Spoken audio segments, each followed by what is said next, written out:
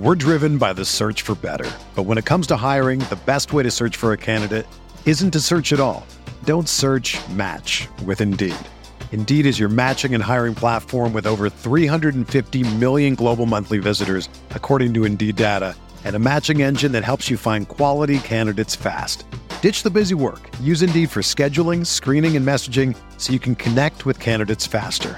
Leveraging over 140 million qualifications and preferences every day, Indeed's matching engine is constantly learning from your preferences, so the more you use Indeed, the better it gets. Join more than 3.5 million businesses worldwide that use Indeed to hire great talent fast. And listeners of this show will get a $75 sponsored job credit to get your jobs more visibility at Indeed.com/Blue Wire. Just go to Indeed.com/Blue Wire right now and support our show by saying that you heard about Indeed on this podcast. That's Indeed.com/Blue Wire. Terms and conditions apply. Need to hire? You need Indeed. Of all the sounds you'll hear this summer,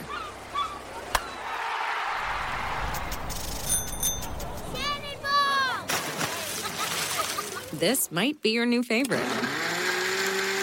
They're blending up the new chocolate chip iced cap at Tim Hortons. Real chocolate chips blended into an iced cap for a sweet summer treat. It's Tim Hortons' frozen take on a cappuccino. And it just might be the best sound of summer. Hurry into Tim Hortons for the new chocolate chip iced cap. Limited time at participating restaurants.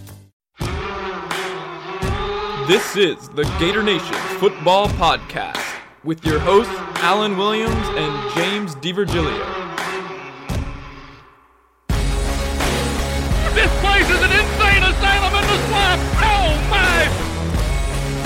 Now we know we're just a bunch of average stiffs.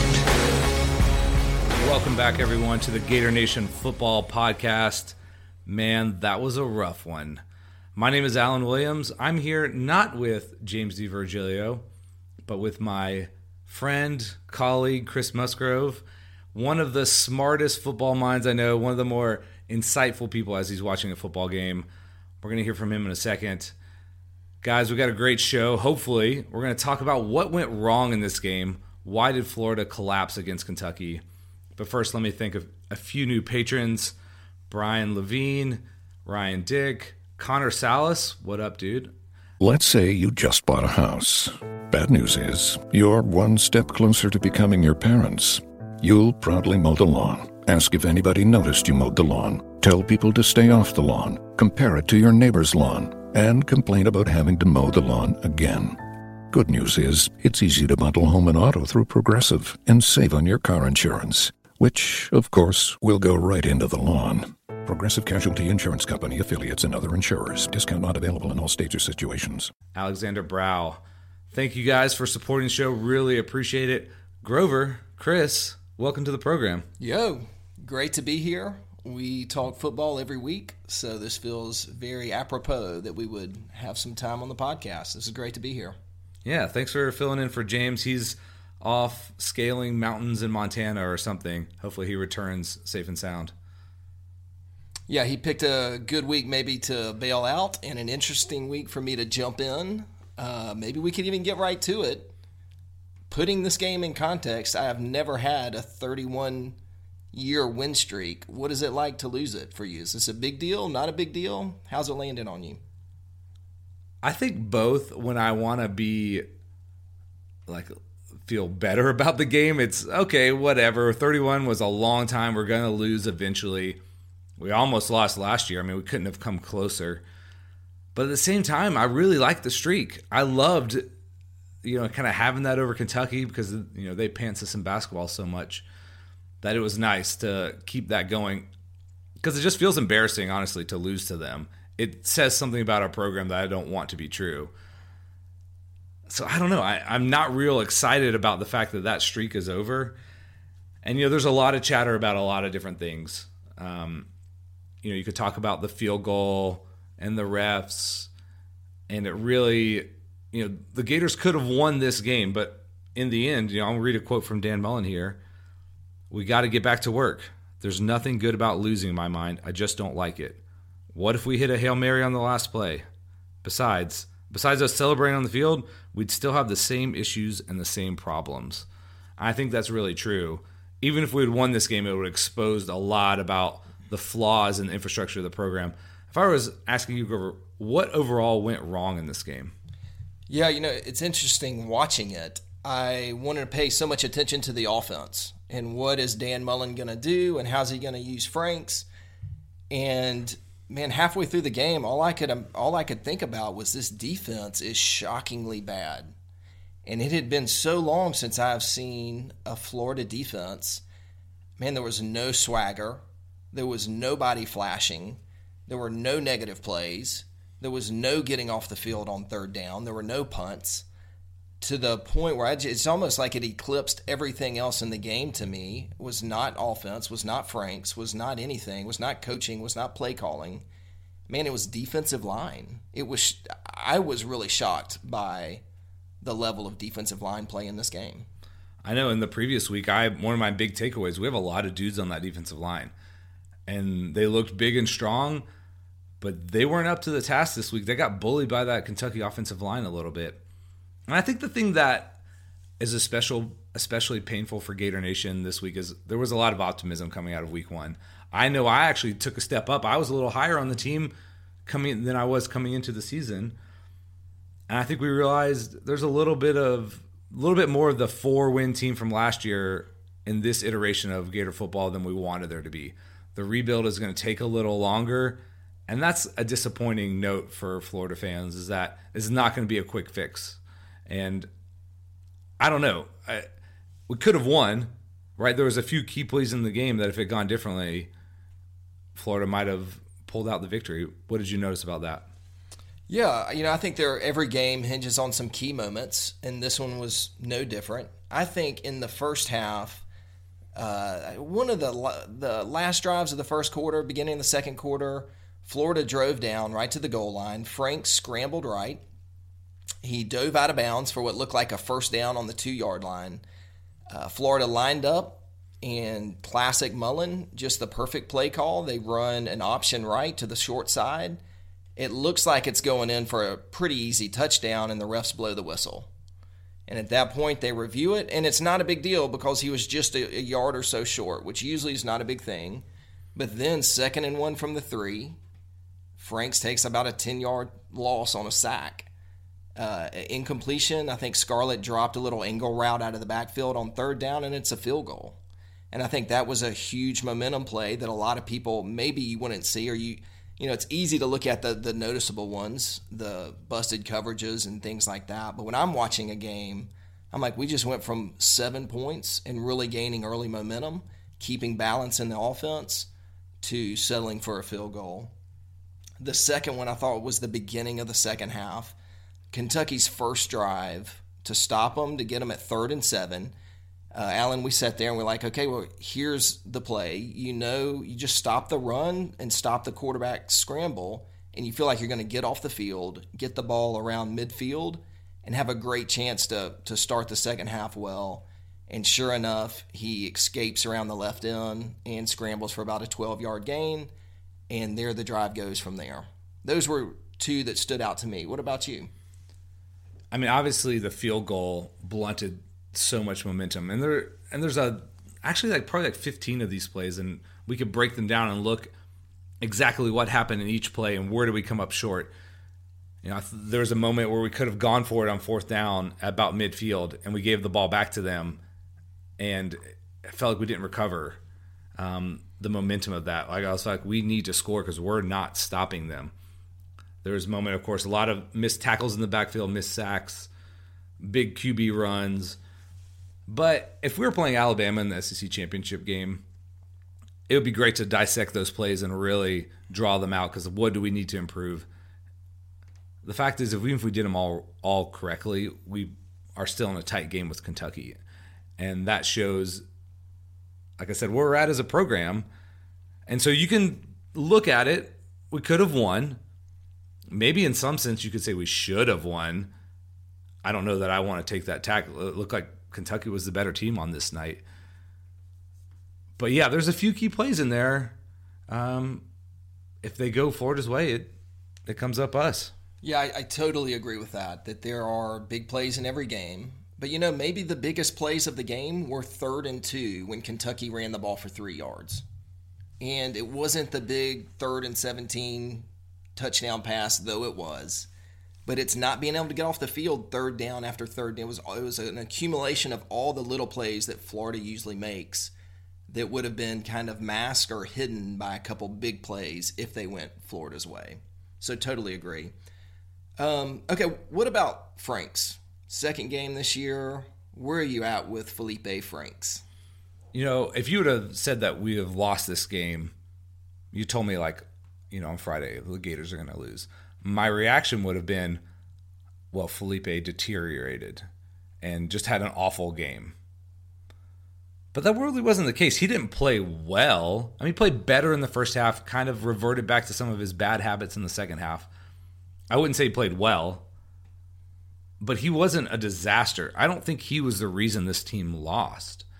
And that's a weird thing to say, like you said, about a Florida team who normally is able to get done the type of things that they need to beat a team like Kentucky, even if they're a little down and out. And we just couldn't. We're going to lay this game at anybody's feet. It's going to be the defense. What was your impression of his play?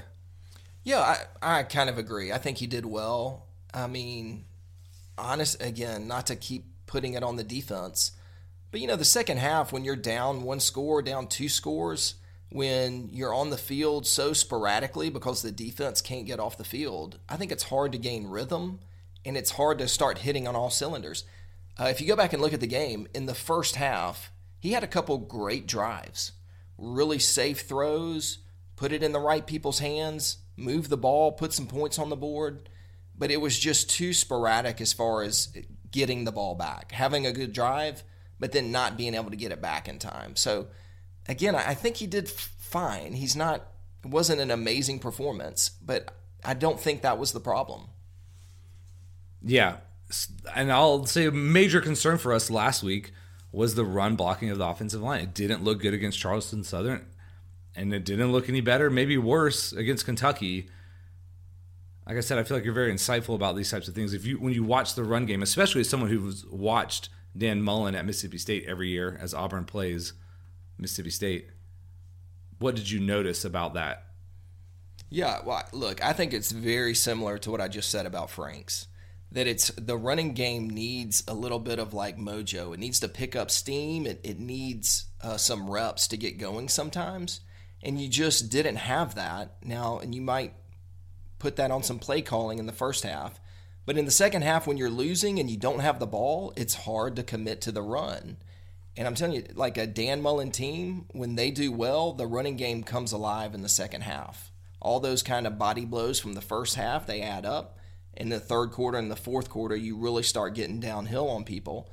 But again, when you're losing and you don't have the football, it's kind of hard to get the running game going. So I think for me, I'm not as critical on the running game just because I don't think they had the opportunities that normally they would have if the defense was holding their end of the bargain.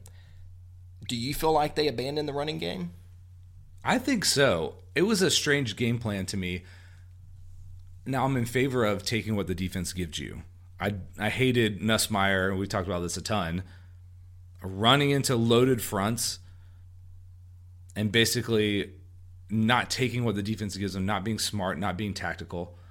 But in this game, it felt like they really wanted to have Franks lead the offense, and there weren't a lot of run calls. I mean, there was times where Franks threw the ball 6-7 times in a row. That was strange to me. The game was never out of hand. It felt like we could have been a little more committed to the run. Now, I was looking at their defense. It seemed like they were playing too deep safety. It looked like you would want to run into that front. But maybe Dan Mullen's concerns about our offensive line being able to get a push up front made him be hesitant to call a lot of run plays. Maybe he felt more comfortable throwing the ball. But that's strange with a redshirt sophomore like Franks who's so up and down. Did you expect to see us run the ball better? I did, although I think Mullen is at his best when he's balanced and he's putting both of those threats on a defense. The one place I felt like the run was abandoned at maybe an inopportune time I mentioned it earlier about the key play in the first half when Franks was knocked out of bounds a yard short of the first down. It's 2nd and 1 on the 3-yard line. So basically you have 2 run plays to get 1 yard. If you get 1 yard, now you got 1st and goal from the 2 or even the 1 if you get it a little further. Just seems like the perfect time to establish the run, and you have potentially 6 runs to get it in from the 3. And again, he went from shotgun and threw a pass that ended up in a sack, and then it ended up quickly into a field goal. So I do think there were opportunities to run the ball more and to establish it. But again, overall, I just feel like it was more of a rhythm issue and more of a possession issue than it was really truly abandoning the run. And we didn't have a lot of possessions. This was a game that Kentucky held the ball because we couldn't get them off the field. Yeah, it felt like we did pretty well on offense in the first half, and even though we didn't end up with a ton of points. But I think we'll think about this game down the line as where Kentucky pushed us around along the offensive line. And let's talk about our run defense. I think that is the story of the game. So let's look at the defense for a second.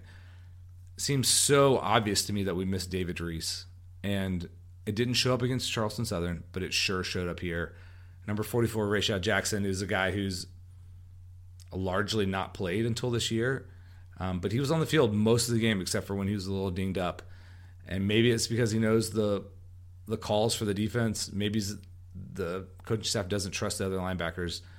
But he really killed us in this game. Mm-hmm. Totally. Me and Alan watched the game together on Saturday night.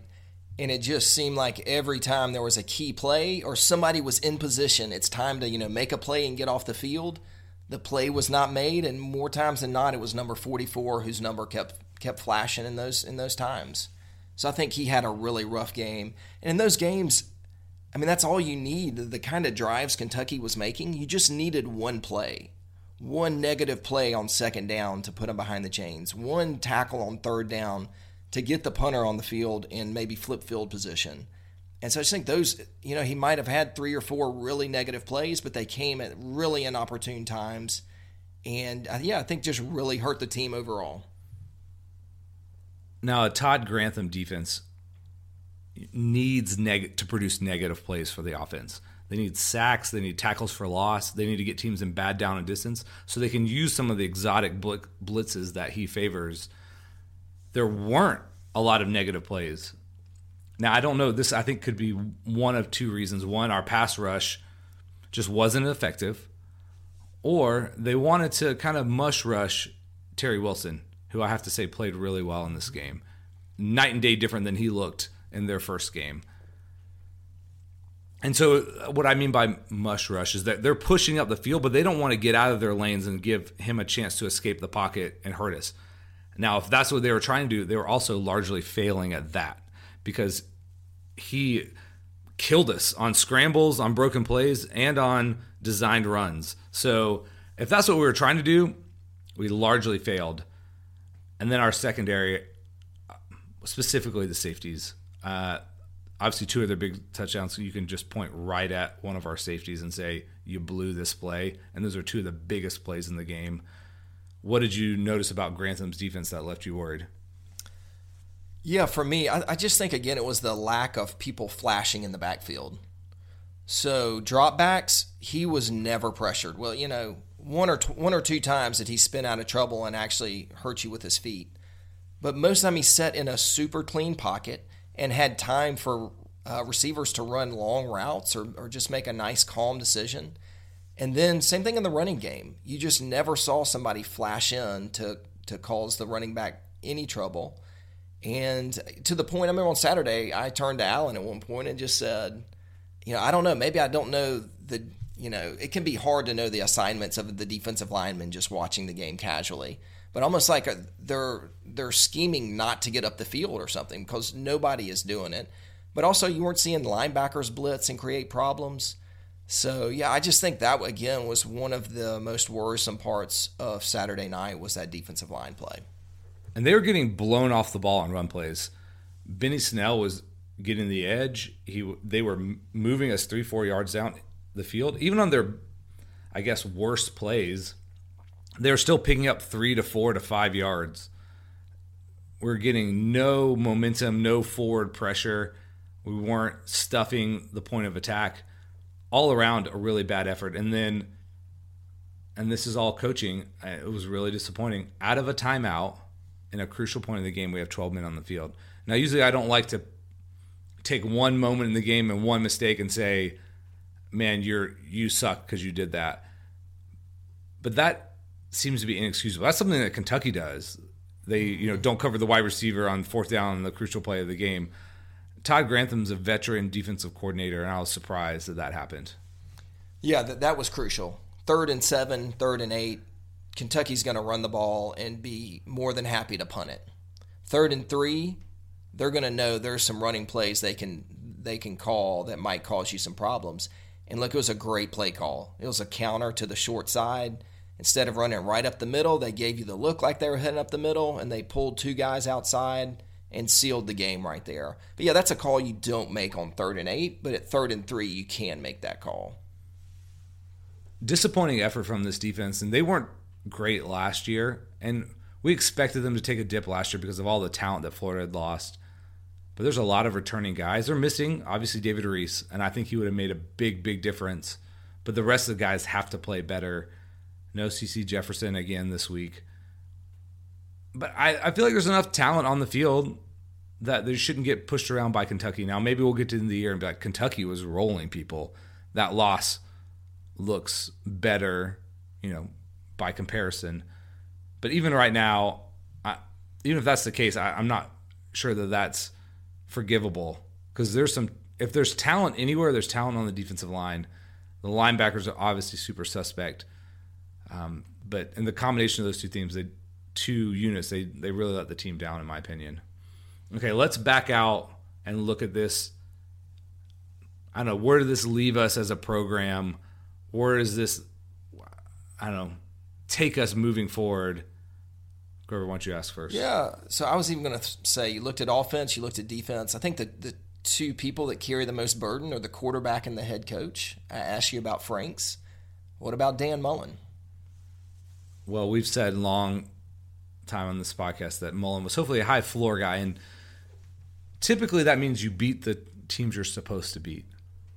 Now, looking at this game, I don't know if we're supposed to beat Kentucky. Maybe we're closer to them talent-wise than Gator fans would like to admit. And like I said, this was a 4-win team last year, and you don't shake that off always. That sometimes you just make a coaching change and stuff flips, and you have a quick change.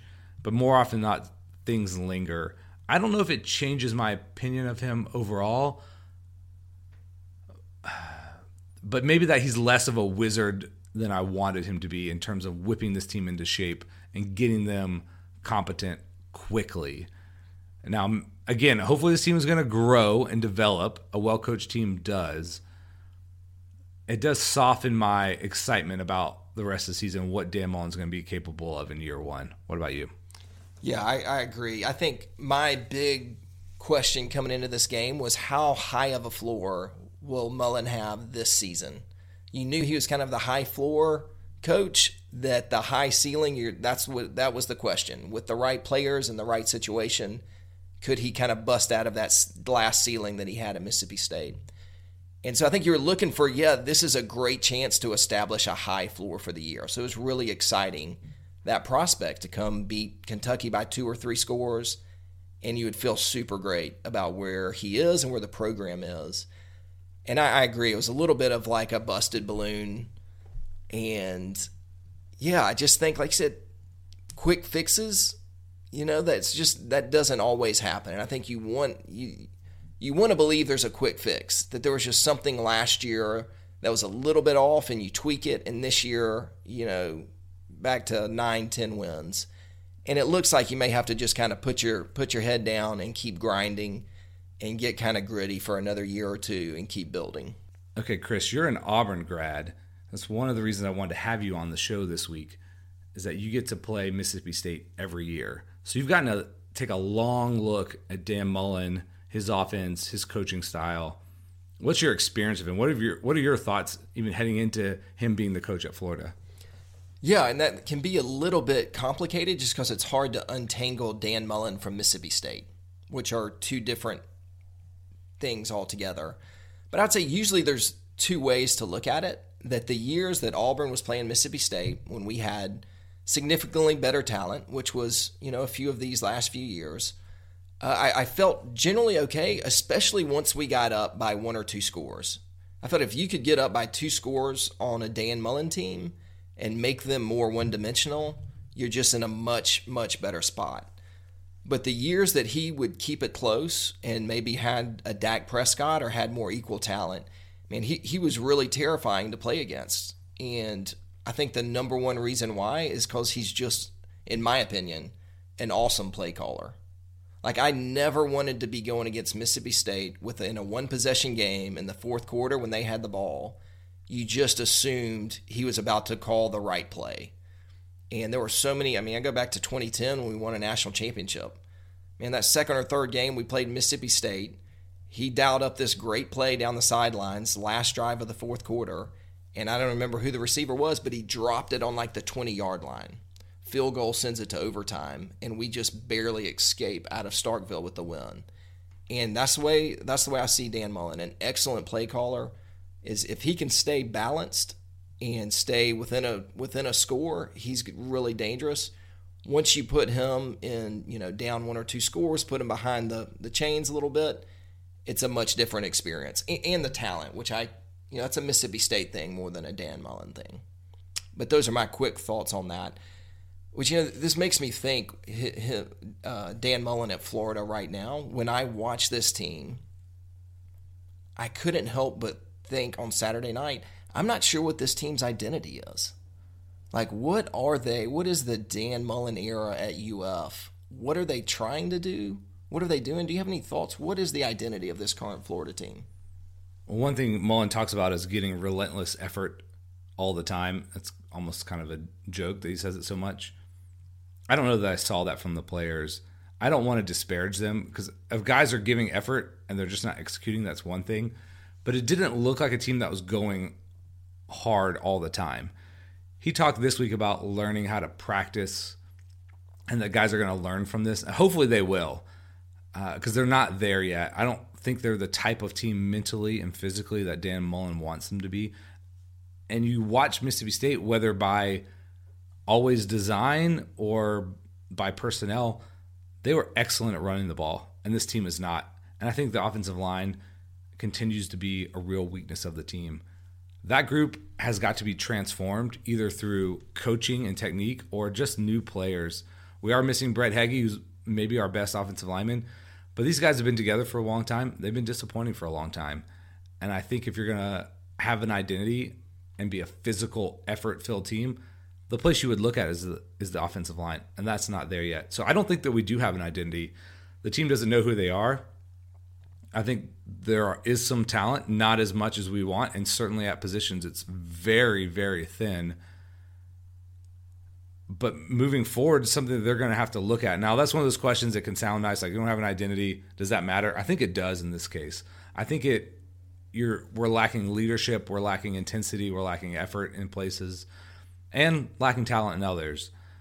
That's really tough as a football team when you don't know who you are or where you're headed. And if you're built around a quarterback like Felipe Franks, your identity is going to be up and down. It's going to be inconsistency, because that's who he is. I would love to see us get that fixed, where I don't want us to run the ball all the time. I don't want us to line up like 10 offensive linemen and play like Iowa football or something. I want us to be able to throw the ball, but I don't want to be smart when we do it. And we're not there yet at all. Let's talk about some bright spots. There were a few. What did you notice as like a bright spot? Yeah, and I just mentioned this about Dan Mullen, but I just think he is an excellent play caller, especially in the red zone. So if you notice this is an amazing sign. I can tell you as an Auburn fan, I feel like every touchdown we score is just by grit and effort. And it is so amazing to watch a play caller. Both of Florida's touchdowns, in a sense, were wide open, and they were perfect play calls. The first one was on the 17, 18-yard line. They had been moving the ball down the field. And look, this is a simple, short side of the field, play action, tight end pop pass, more or less. But it just was called at the perfect time. The formation was set where the safeties were away from the short side. and he was open by 5 or 10 yards. I mean, it wasn't even close. The touchdown in the second half, they went to more of a bunch set. Again, you'll see Dan Mullen. Man, he just kills the short side of the field. He's so good over there. But there were 2 tight ends and kind of an H-back set up to the inside of the double tight ends. Both tight ends cleared out towards the middle, and the H-back just ran a simple little flare route. First and goal from the 4 or 5, but it was wide open. Easy throw, and those are huge plays in the red zone. And so I just think you can expect more of that with Mullen. That's really one of, I think, his high points. Anytime you get a wide open touchdown, that's awesome. Agreed. I was impressed. Even like you mentioned the touchdown that we didn't get because the referee stopped and reviewed the play. That was a walk-in touchdown to Scarlett.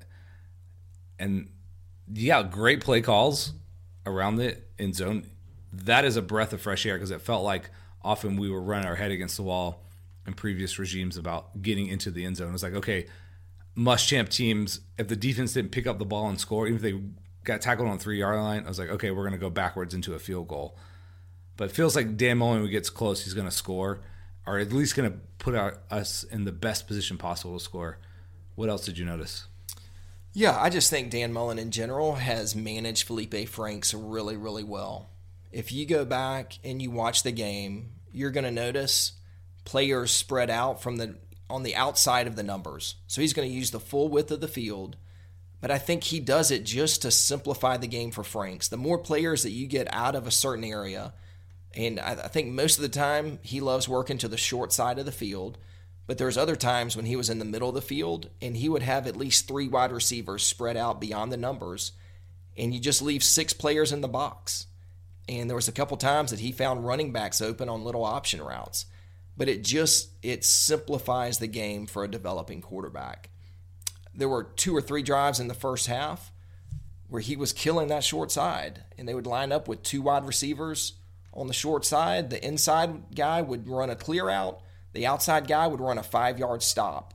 But it was so important to get Van Jefferson and Tony and these other playmakers the ball on little 5-yard stops and let them run for another 5, 10, 15 yards. Which they did. And I think those are the kind of positions that Franks can really succeed in. Cut the field in half. Don't look at these 12 players. Just look at these 4 or 5 and make a quick decision. And I think Mullen's put him in a great position to do that. Yeah, it's interesting to watch the play calling right now because it comes in bunches a little bit.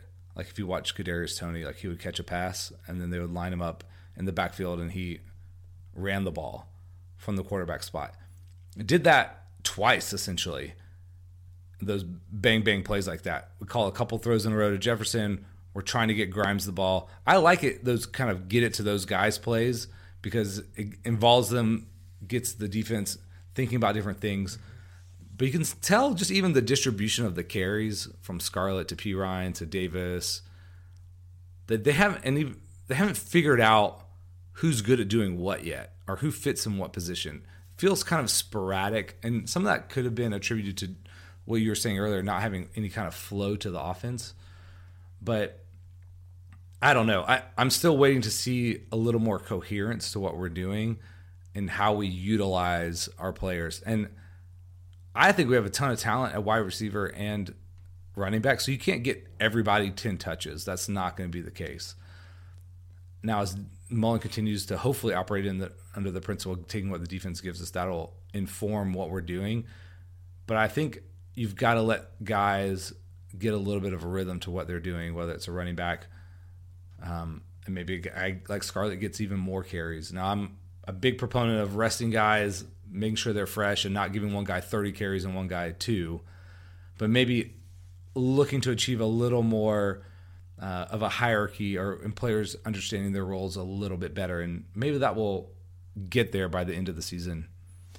Okay, let's put a wrap on that game. And let's take a minute to look at the national games and the SEC games before we turn our attention to Colorado State. All right, around the nation this past weekend, some of the big games on the slate. First up, Mississippi State 31 at Kansas State 10. Well, James's favorite coach, Joe Moorhead, goes into Manhattan and wins. It's not an easy thing to do no matter how good Kansas State is. I was impressed by them. I don't know if they're as dynamic as they wanted to be in this game, but that's a good win on the road. For sure. All right, UCLA 21, Oklahoma 49. This is closer than what I thought it was going to be, given UCLA's performance the previous week. It's funny to say a 49-21 game was closer than you thought. I still think we're waiting on Chip Kelly to figure out what he wants to do in UCLA, and Oklahoma continues to roll. Yeah, isn't this interesting that Chip Kelly, I thought Chip Kelly coming to Florida would have been the perfect match. And this was the thing when he was at Oregon, you kept saying, what if he was at a place he could recruit 5-star talent? You know, what if he was at a place that he could get even better guys into this system? Now, I'm not even sure what kind of system he has. Like, he seems maybe a shell of himself is not fair. But yeah, do you know what he's running, what he's doing out there? It's hard to know because he wanted to play Wilton Spate, which is not the type of quarterback you would normally envision in his system. Now, whether that's because he learned some stuff in the pros he wants to implement, but he's playing the true freshman, you know, who fits his style. But that was a tough job for them at Oklahoma. We'll give him more of the season. Next up is UGA 41, South Carolina 17. This was close to the beginning, and then, you know, Georgia burst the dam and flooded them. Someone mentioned this looks like an Alabama type win, or we like to call it a boa constrictor win, where they just squeeze the life, and all of a sudden you end up with a 41-17 score. Not encouraging if you're a Gator fan. Agreed, or an Auburn fan. Clemson, maybe the game of the day. Clemson 28, Texas A&M 26. You have to be impressed with A&M. I think people were hopeful that they could give Clemson a game, and they gave them everything they wanted. They had a chance for a 2-point conversion there at the end. Clemson, I don't know what to make of them in this game. If A&M is good, then that's a great win. If A&M is not so good, that's maybe a bad sign for Clemson. Penn State 51, Pittsburgh 6. Well, Penn State, who almost lost to App State last week. Much better result. I mean, Pitt is not great, but it's at Pitt. That's a somewhat rivalry game that's been, you know, renewed. I don't know. I guess if you're a Penn State fan, being a little more encouraged than you were last week. And maybe that's a good reminder not to put too much stock into week to week. You know, it's just week 2. Even thinking about Florida, Kentucky, a lot changes in these first couple weeks. All right, in a very Stanford score, USC 3, Stanford 17. I took Stanford in this game because I wasn't a believer in USC yet, and not a magical score for Stanford, but we were concerned about their defense, and they showed up and holding USC to 3 points. That's pretty impressive. All right, enough of the national games. Let's get to the SEC roundup. Grover, I'm going to walk through these games. Tell me what you think about each of these results. Nevada 10, Vandy 41. Vandy's for real. You think so? I'm just kidding. They're fine. Good for Vandy. That's good. Arkansas State 7, Bama 57. Yeah, good for Bama. You beat Arkansas State. Yeah, beat Arkansas State. So here's what I'll say. I know you have a very tortured relationship with Bama. Yes, I'm a lifelong Auburn fan. And so as me and Alan have known each other, every year I've got an angle on why this is the year that Bama's not really for real. And that's been a tough way to make a living the past 10 years, by the way. But here's my only slant this year, is that no defense with a pulse has really game planned Tua yet. So I just want to see, given some game film. Last year, nobody had game film on him. This year, people are starting to get film, but nobody's had a pulse yet. So I just want to see a defense that's prepared for what he can throw at you, and to see if maybe there's a way to keep him in the pocket. I'm not totally convinced he makes good decisions. I think he's gotten by and has made some good decisions. I'm not sure if he sits in the pocket a whole game that he'll make enough good decisions. And I'm also completely okay and know that I'll probably eat those words like I do every year. But that's my best shot this year. Well, I mean, the fear is that he's going to turn them into a juggernaut by playing the way that no other Alabama quarterback has played and giving them a shot in the arm. Maybe you're right, though. He's a little wild back there at times. Now it's worked out for him so far. Interesting theory. We'll keep an eye on that. Southern Illinois 41, Ole Miss 76. I mean, I really don't know how that score is even possible. And as a fellow SEC West team, I can't wait to play that defense. That feels like a fun game. Is every Ole Miss game going to be like north of 100? I guess. I mean, goodness. I don't know much about Southern Illinois, but again, I can't wait to play that defense. All right, ETSU 3, Tennessee 59. Not much to see here. Southeast Louisiana 0, LSU 31. Is that low sounding? Yes, but I think that's the kind of game that's an LSU blowout, right? They're like a Alabama junior. They probably care more about the 0 than they do the 31. So I think that's right, and I think they'll take that all day over the Ole Miss 70-something to 40-something. I'm sure that's true, actually. Wyoming 13, Mizzou 40. Mizzou 40, the SEC school I never know what to do with, Mizzou. Is that 40 good or is it bad? I don't know. Who knows? And in 3 weeks from now, are they going to be losing 40-13? They just feel like they've had a chaotic existence in the SEC, and I never know quite what to make of them. I'm not a believer yet. Maybe I will be when they trash us. Alabama State 9, your Auburn Tigers 63. Yeah, so we talk about there are the good, bad teams that you have to show up for that might win their conference, and then there are bad teams, and this was the bad team. So this game was over at halftime. Really not a lot to take from it. Are you feeling good about this Auburn season, though? Are you like projecting on the high end or the low end of either Auburn variants? That's a fair question for most SEC fans. I cannot answer that, and maybe I'll get to why later. Okay. That's an impossible question for an Auburn fan. That's good to know. Arkansas 27, our foe this week, Colorado State 34. No. Hey. Yeah, this one, okay, I'll tell you why this one is so important to me. It's just good to see at least one team in the SEC West that didn't take seemingly a step forward. Everybody else is looking dangerous. Mississippi State looks like they might have something. LSU, which by the way, their quarterback is usually like a 3 on a scale of 1 to 10. This guy might be a 5. Or 6 even. Or 6, which is like a 9.8 for LSU. That's Yes. scary.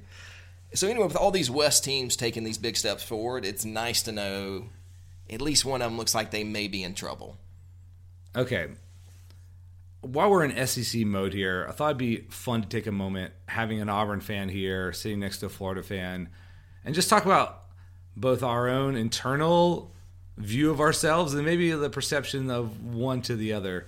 So, all right, if you're going to try to encapsulate what it's like to be an Auburn fan, what would you say? Yeah, well, I think most fans, I mean, being a tortured fan is true at every fan base at some level. But I think that is just so true for an Auburn fan. And one reason I love this question, me and Alan, we are both 38 years old, born the same year. We've been lifelong fans to our school. And so we have like the same amount of reference points for each school. So the best way I can describe the Auburn mentality, let me tell you about our 4 best years. So our 4 kind of highlight years of the last 25 or so. And this might shed some light on it. The first was 1993. Auburn went 11-0, undefeated, yet we were on probation. So I didn't get to, they said, the best team on the radio because we had a TV ban. Even this past Saturday, the 93 Gator team was honored at halftime or at some point because they won the SEC. So as an Auburn fan, I couldn't help but think 93, that's like one of our best years. That's like in my Mount Rushmore of years. But that's the year Florida gets to honor everybody at halftime for the SEC.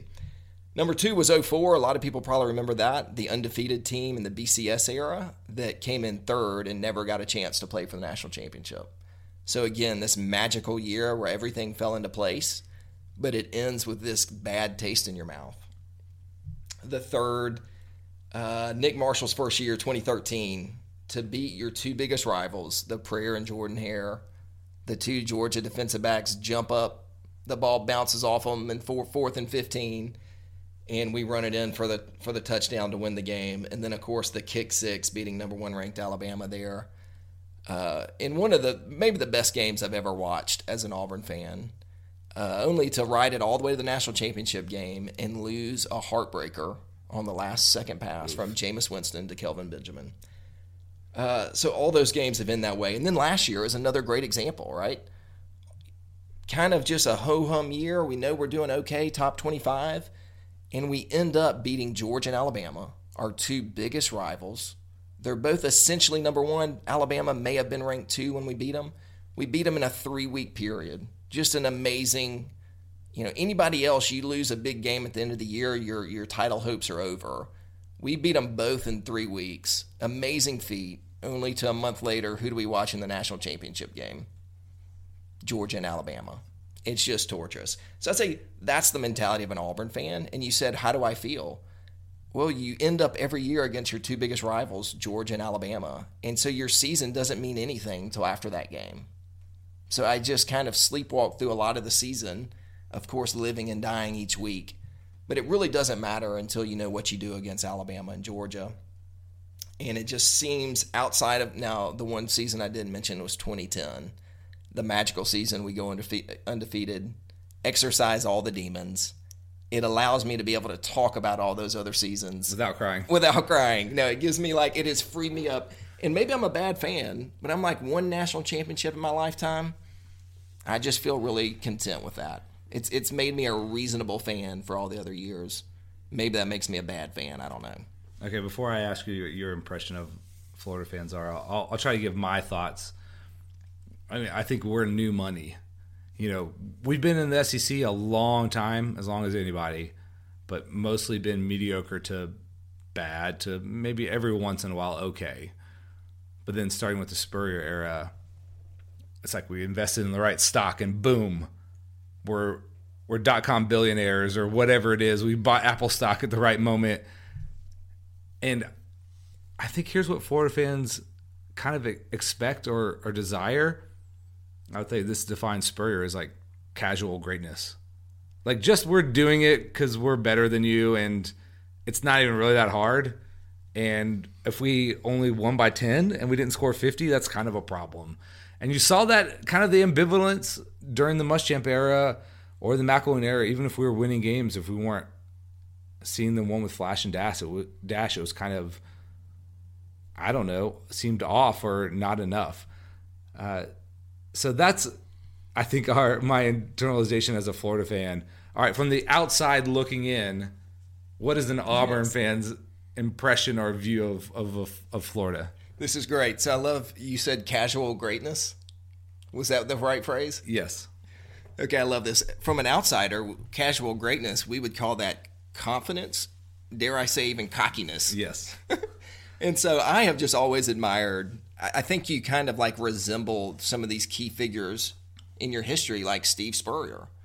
And so just the ability to be so confident in the SEC, my whole life in the SEC, and maybe this is living in Alabama's shadow a little bit, which I hate to say, or even just in a tough division, I'm always worried we're going to lose to a bad Ole Miss team. We could be playing a hapless Arkansas team. In the back of my mind, I just go, this is the game. They're going to put it all together. And we're not going to show up, and I can give you 30 scenarios of how we're going to blow it. So coming to Gainesville 6 years ago and talking football with people, they're like, no, we should win this game, or that's no problem. I can remember, I think it was my first Florida UGA game. And, UGA's okay. Georgia's okay. But just knowing this is a big rivalry game, I'm sure you're kind of nervous about it. And you just being like, no, we always beat Georgia. It's cool. And I'm like, what? How what I would give to be able to go into a rivalry game with the confidence of going, no, we're better, we'll probably win. I would, save a lot of sleep and nerves and probably years at the end of my life. Now, it's funny. I think this last decade has kind of broken a little bit of that in Florida fans, that I don't think we have the wake me up when we win 10 games kind of mentality anymore. I think we still have the same desires and we would still have the same frustrations if they weren't being met. Winning 10 games with defense is not going to really cut it still. Those things still apply. But we've kind of joked about not being able to have nice things like, Will Grier or wins against Kentucky this year, I guess, or whatever it might be. So it's changing a little bit, but the DNA is still the same. We still aspire to casual greatness, even if we're not currently experiencing that, obviously. Okay, so if I can say, there's kind of the phrase out there, and it maybe applies to different places at different times, like the Auburn syndrome, or maybe Ole Miss is probably actually the real purveyor of this, that their expected level of success, in my mind, is not commensurate to their current standing. Now, Georgia has this a ton where they're like, internally they think that they're the king of the mountain. In reality, it's like you haven't really done anything. You've mostly just lost in big games. Auburn, I think, it feels from an outside, it's part of the reason I love them is that they feel crazy. Like, you're going to win 12 games, then you're going to win 3 the next year. You're going to win a national championship, then fire your coach 2 years later. That there's this outsized view of not their importance, but it's almost like they just can't get it together. Like, but there's this gap between maybe where they want to be and where they are, and that's probably driven by Alabama a lot, I understand. But it just seems crazy and chaotic from the outside. Does it feel that way from the inside? Totally. I mean, and we talk a lot of football throughout the year, and Alan, a lot of times will ask me in the preseason, what are you thinking about Auburn this year? In the last few years, I've told him the same thing. It's like, I'll just check it, ask me after game 3, because I'm tired of investing a bunch of time into the Tigers in preseason. There's been so many times when we hired Gene Chizik in 2008. We said we're entering a 5-year black hole. We're going to be terrible for the foreseeable future. Only to 2 years later wake up and win our only national championship. To which we said, we have Malzahn, we have this new system. Man, we can keep this going for 5 or 10 years, I bet. Only to wake up 2 years later to 3 wins and a fired coach. It just goes, and we go, okay, now we're back in the 5-year black hole. Malzahn shows up and we go to the national championship that year. It is chaotic, and some of that is fun, but some of it is honestly a little too crazy. I would like to be able to, and I love football. I love being able to analyze it and look at it, and it feels impossible when I'm doing that with Auburn. It's kind of frustrating. Yeah, it's a little bit like Auburn's the guy who partied a little too hard the night before after they won and then wake up and have a lot of regrets the next morning. I love watching Auburn. They're such a fun team to follow from afar. Hopefully Gator Nation can get back to casual greatness where we can just look down with disdain on everyone who's struggling to win games while we cruise to 50-7 wins every week. But that's a little further in the future, I think. Yeah, and I would say last thing with Auburn, the 2 years we went to the national championship game, we were unranked at the beginning of the year. The few years that we've been ranked in the top 10 in the first couple of weeks, we fall off a cliff and end up well outside the top 25. So just something to watch as the year unfolds. Okay, so I don't know whether that gives me hope that Gators might resurrect or that maybe it'll be hilarious to see Auburn crash and burn. Not hilarious, but interesting at least. I gotcha, yeah. Okay, let's turn our attention to the Colorado State Rams from Fort Collins, Colorado, a city I love. Florida is favored by 19.5. Seems kind of high. We'll see. Head coach is Mike Bobo. You might remember him from being an offensive coordinator at Georgia. This is his 4th season, 22-20 overall. This year they're 1-2. They've lost to Hawaii in a really great game, one of the first games of the season. Lost to Colorado, but then beat Arkansas 34-27. They've played all good teams so far, or at least named teams. Grover, give us a little bit of a preview of some of their personnel. Yes, I think Colorado State in some ways is the polar opposite of Kentucky.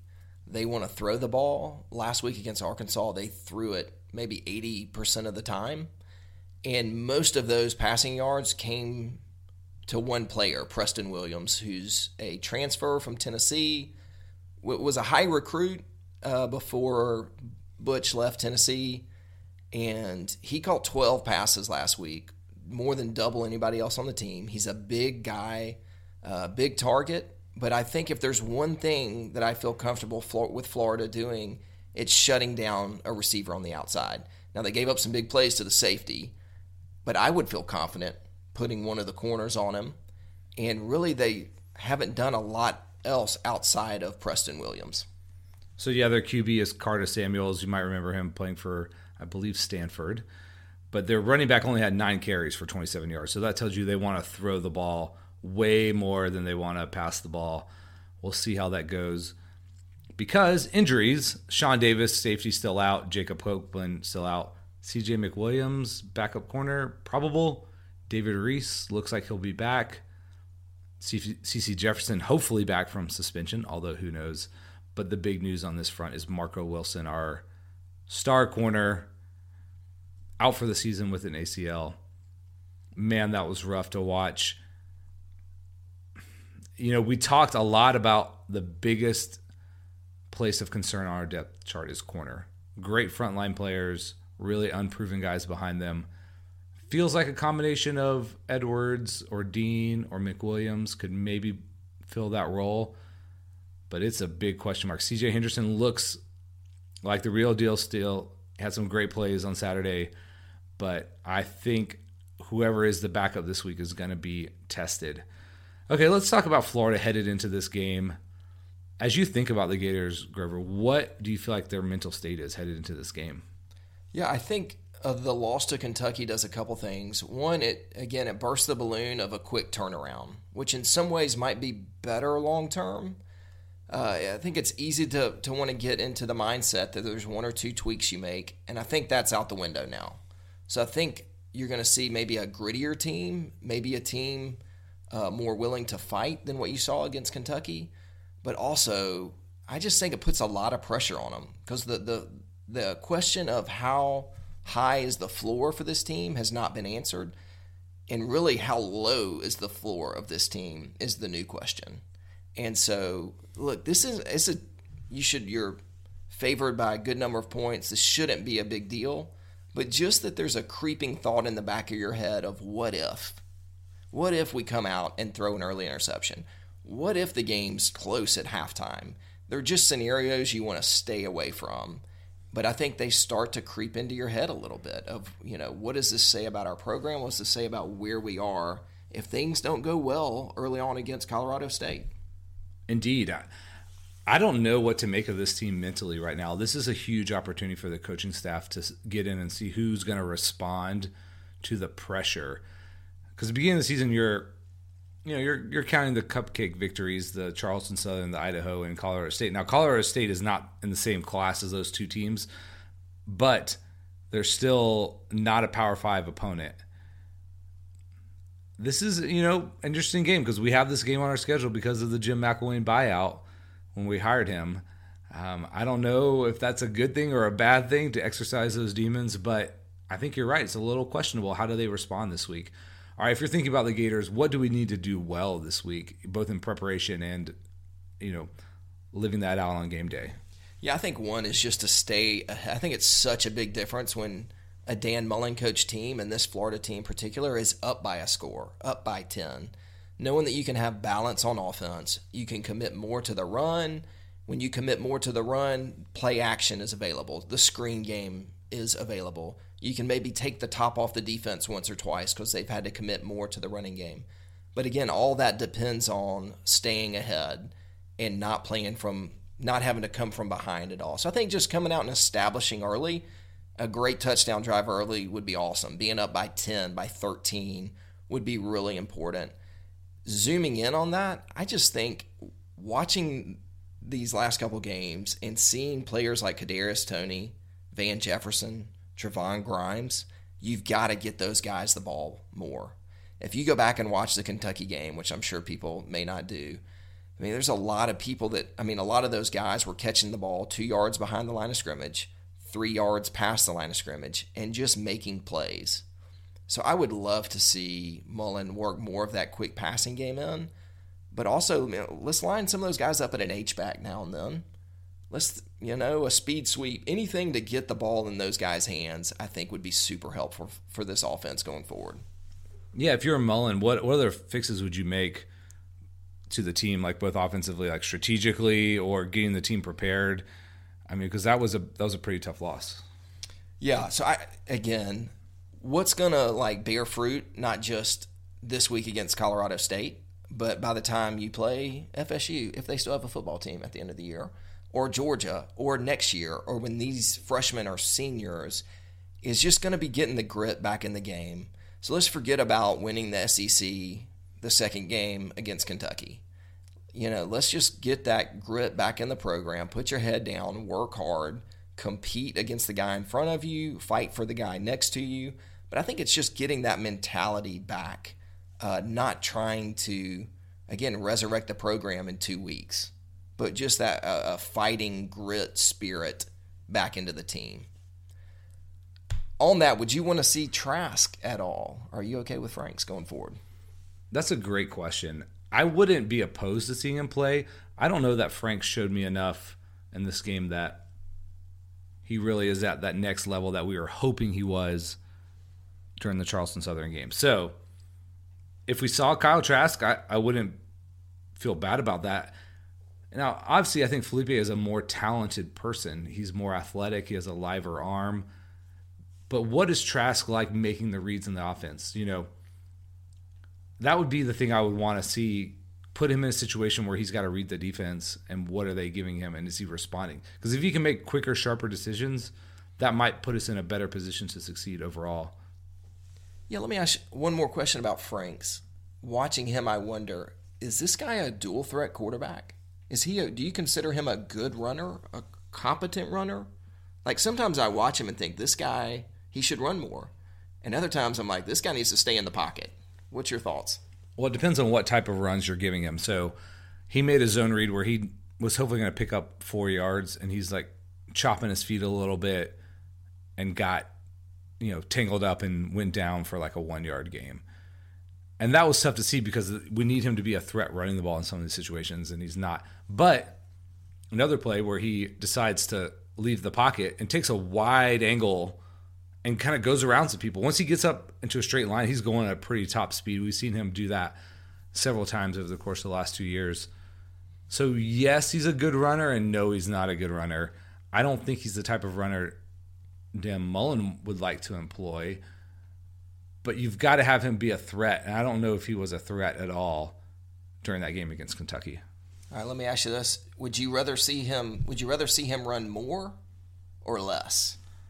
Is that a tough one? I think more in the right situations, like a quarterback draw where he can just straight line, get after it. If they're really cheating on, sending the unblocked end down towards the running back, he can keep it and go. Now, if he's got to make like cuts up tackle or off tackle or between the guard, he doesn't have a lot of vision or quickness. So none of that, but maybe more of the other, because he has been effective when he's gotten out of the pocket. Gotcha. What about this week? Any keys to victory that you'll be monitoring closely? Well, I would say one, like we talked about, who's the other corner opposite C.J. Henderson and how they hold up, especially because Colorado State looks like they're going to try to throw the ball a lot. Now, maybe they'll watch the Kentucky film and say, hey, we can run the ball more against this front. But I don't know. It seems like they're probably going to pass the ball, which would be more up our alley, I would hope, with us wanting to play nickel, wanting to keep Chauncey Gardner out on the field, and having these guys who can rush the passer. Maybe CeCe Jefferson back will make a difference. So for us to be successful, I think we need those negative plays. We're going to need sacks, tackles for loss, getting them in bad down and distance where we can bring some of those blitzes that we would like to. Kentucky was so far ahead of the game most of the time and down and distance that we couldn't blitz like we wanted to. So if we can get them into bad positions, I think that will allow us to be successful. And can we run the ball effectively? Maybe that's personnel changes. Maybe it's getting Brett Heggie back. Something's got to change up front. We can't just run those same four to five guys out there and expect anything different, because so far they've shown they're not capable of that. Okay, prediction time. Chris, give us a prediction. Who do you expect to win and by how much? Yeah, well, I think obviously I'm going to go with the Gators on this one, and I think they'll be fine. I think Kentucky is a tough team. They are battle-tested, not necessarily this year, but they've been through some wars the past few years. They've got, a coach that's been there. I think they're a better team than maybe what I was thinking going in. So I think Florida's going to take care of business. I do think they might kick a few more field goals than score touchdowns. So I'm thinking something around 23-10, 26-10, something in that ballpark. That's interesting. I'm not going to pick us to cover. I don't think I can, in good conscience, pick us to win by 19 points. Maybe we will. At this point, I couldn't say that. I'm looking at something like 27-17. Maybe they'll put up more points than that. Maybe we will too. But until I see our offense capable of that, I don't think I can pick it until I see our defense, really perform at a level that's commensurate to their talent. I don't think so. I mean, Kentucky didn't put up that many points. I mean, they really put up 20. It wasn't 27 or whatever the final score was. That was, a fluky play at the end of the game. But I will take the Gators. I'm much more worried about this game than I was 2 weeks ago. It seemed like ho-hum. But there needs to be some urgency out of the team this weekend. Okay, Grover, let's look at the national games this week. Walk us through some of the bigger games of the weekend. Okay, a fun game. West Virginia, -3.5 against NC State. So if James were here, he'd be so excited about Will Grier and all the numbers he's putting up. I get sadder about it. He loves it. I think his favorite player of all time is Will Grier. Ask him about that. I'm going to have to take West Virginia here. NC State's talented. They have a decent quarterback. This is on the road. But I don't know that NC State is going to be able to keep pace with what West Virginia can produce on offense. I agree. I think West Virginia covers. Though watching them this year, I feel like they're much more concerned with generating a Heisman campaign than actually threatening to win the Big 12 or shots. Yeah, I mean, I just the way they call the game and what I feel like they're much more concerned with Heisman campaign. We'll see. Another game. This was touted as the trilogy game. It's a little bit of a sad trilogy at this point, but USC at Texas. Texas favored by 3.5. This was probably a hard line to put together. I don't know why you would favor either of these teams over the other one. So if I'm getting points, I guess Texas, but I would stay far, far away from this game. Both these teams have not looked anything like their fan bases would hoped. Anemic on offense, pedestrian on defense. So, I guess I'll take Texas. Okay, I think I'm in that same boat. That Texas, I think, showed a little more up and down, so maybe you'll hit them on an up week this time. It does feel like a sad shadow of who they used to be, both USC and Texas. Are you a believer in Tom Herman? Are you hopeful for Texas moving forward? I'd like to say yes, but the one thing they have in common are these coaches that go to Texas that are the next best thing and flame out. So how many times do we need to see this story of a coach going to Texas and it not happening? I don't know what the problem is there. It's really confusing, especially to see teams like A&M or Baylor or Texas Tech or even SMU find success. Meanwhile, the University of Texas just continues year after year to trip up and not reach any of those expectations. Yeah, I don't know. Texas fans were already freaking out in that first game against Maryland, so it's not a happy time right now. But a win against USC would right a lot of those feelings, I think. All right, Ohio State, they're going to be favored by 11.5 at TCU. So still no Urban in this game. TCU, I mean, the most chronically underrated program in America. Gary Patterson, one of the best coaches, has this team ready to go every week. I don't know if they can compete with Ohio State if Ohio State is right. Even at 11.5, I'm tempted to take Ohio State, and I think I will. That's good. I'm going to be on the other side of this one and go TCU. There's just enough variables, enough unknown with Ohio State, and enough that I do know about TCU and Gary Patterson and playing at home that I feel like the safe pick on this one is TCU. The next one, Alabama, -21 at Ole Miss. What do you make of this one? I mean, Ole Miss has had so many fun results against Alabama that I'm so intrigued by this game. They're putting up points like crazy. Does Bama short circuit that? I don't think Ole Miss is going to be able to stop Bama at all. And that leads me to think that they're not going to be able to put up those kind of points that they would need to keep pace. So 21 is a kind of a high number. But gosh, I mean, how do you not take Bama? I don't know. I'll go Bama. Let me ask you a follow-up question. Mm-hmm. Hypothetical fantasy draft. Tecmo Bow. Madden Michael Vick. Tua against this Ole Miss defense. Tua, who had the highest Heisman odds before ever playing a game. I mean, either we're right and he's the second coming, or he's about to go for a big fall of course, Tecmo Bo, the best all-time video game player of any generation, of course.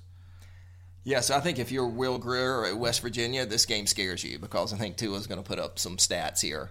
I'm going to go Alabama. I've just seen too many teams that put up big numbers against other teams, and that translates to like 0 or 3 against Alabama. So the level is so much higher on defense that I think there's a team like Ole Miss that, yeah, you can hang 70-something on a smaller school, and you go against the talent and athleticism that Alabama has, and it just nothing translates. So I could easily see this one in the 30s to 7 or 3 and think Alabama covers. Yeah, Bama. I mean, I hate it every week. I know you hate it every week, but it's hard to pick against them. They just continue to roll teams, and even if it's close in the first half, that they're just going to start to pick apart what Ole Miss is going to do. All right. Game of the day. Yeah, game of the day. No. In my world, it is LSU at Auburn. Auburn favored by 10. Interesting. I think you have to favor Auburn here. Even though LSU looked great against Miami, Auburn has a win that's as good as anybody in the country's by beating Washington. If this was at LSU, I would be interested in taking LSU here. Auburn favored by 10.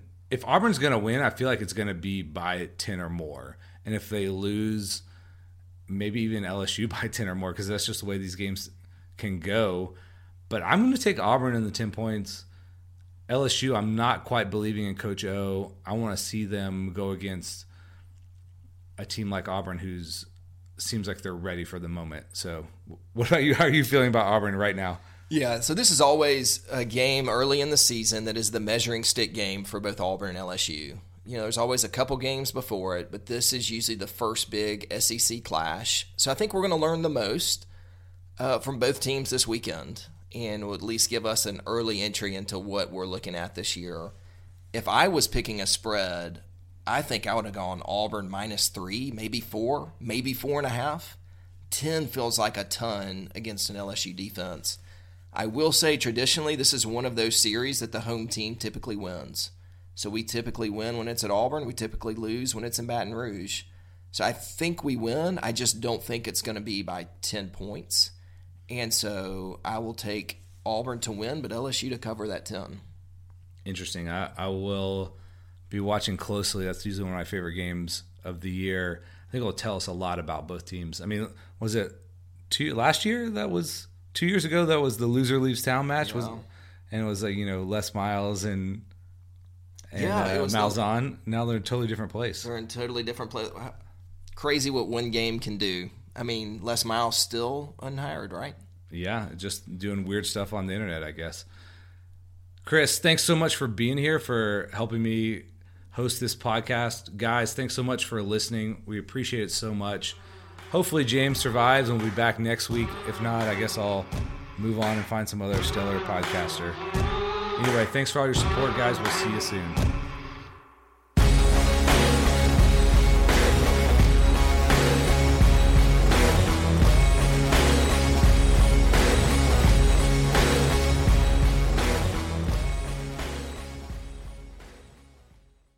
Let's say you just bought a house. Bad news is, you're one step closer to becoming your parents.